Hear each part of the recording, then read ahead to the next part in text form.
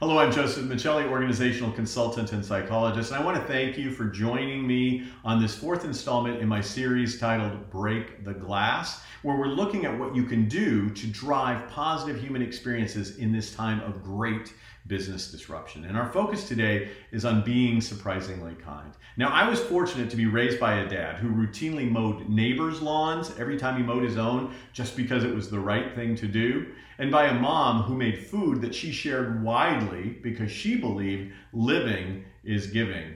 My small town upbringing didn't prepare me, however, for a lack of concern for others that I often experienced during graduate school as people would cut me off on the 405 freeway in Los Angeles. It was during my time in LA that I remember reading a book titled The Rise of Selfishness in America, and it began my journey to champion what I then called otherness, but what my mother would have called simply kindness. Now let's fast forward a few years. I was consulting for a physician and then CEO of UCLA Health System, David Feinberg. David is now the Vice President of Health at Google. Dr. Feinberg was looking at how to improve the human experience at UCLA for his team members and patients alike. UCLA Health Systems includes a renowned medical school, cutting-edge researchers, multiple hospitals that provide world-class clinical outcomes, and a vast network of premier outpatient services. However, UCLA ranked around the 35th percentile in patient satisfaction compared to other healthcare systems.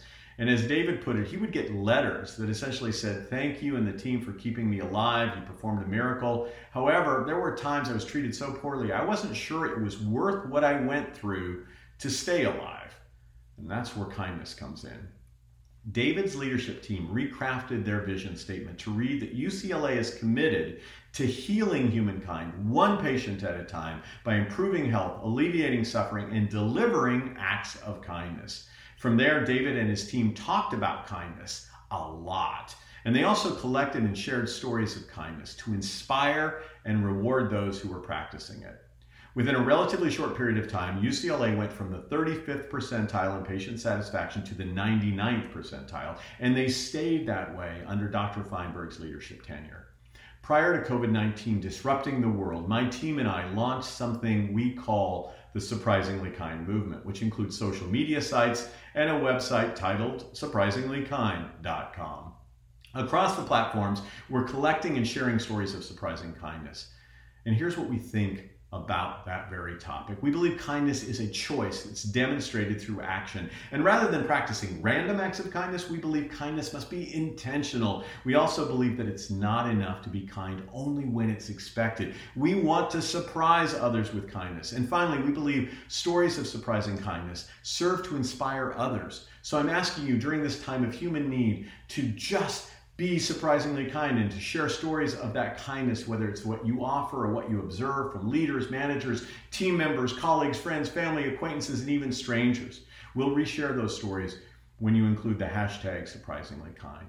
Let's combat selfishness, practice kindness toward our team members and customers, and share stories of being surprisingly kind. My mom and dad wouldn't have had it any other way. And I hope that's true for you as well. If there's anything I can do for you as you're journeying out there to create better human experience delivery, please click the contact tab on my website, josephmichelli.com, and we'll find a time to talk. And until our next time together, be safe, be strong, and be surprisingly kind.